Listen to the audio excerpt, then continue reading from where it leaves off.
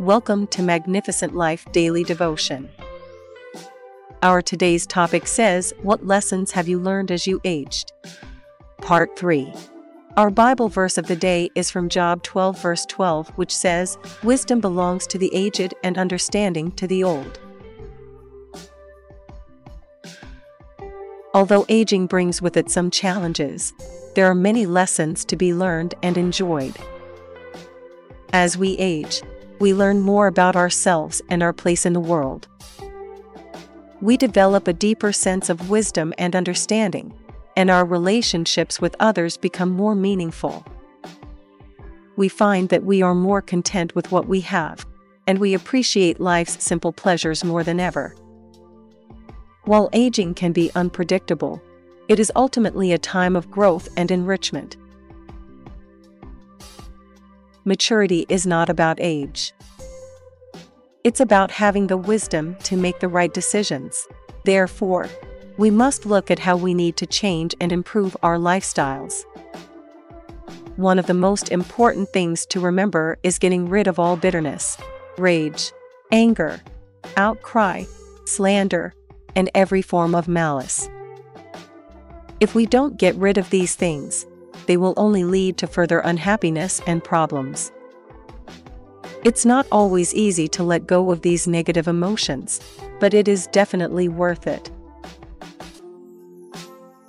Psalm 1 verse 1 says, blessed is the one who does not walk in step with the wicked or stand in the way that sinners take or sit in the company of mockers.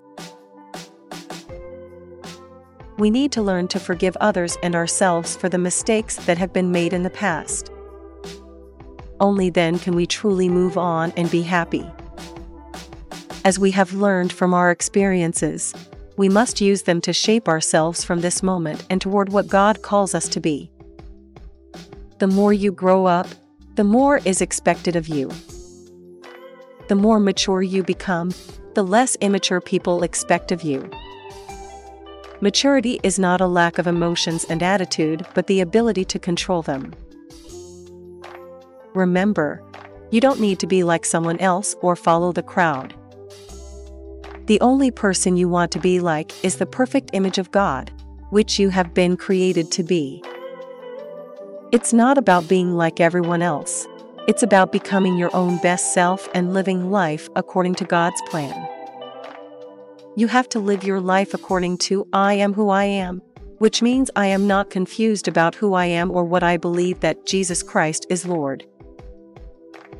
Amen. As we close today's daily devotion podcast from Magnificent Life Ministry, I want you to remember Proverbs 1 verse 5, which says, let the wise hear and increase in learning, and the one who understands obtain guidance. Let's pray. O Lord, help me put away all malice, deceit, hypocrisy, envy, and slander spirit in me.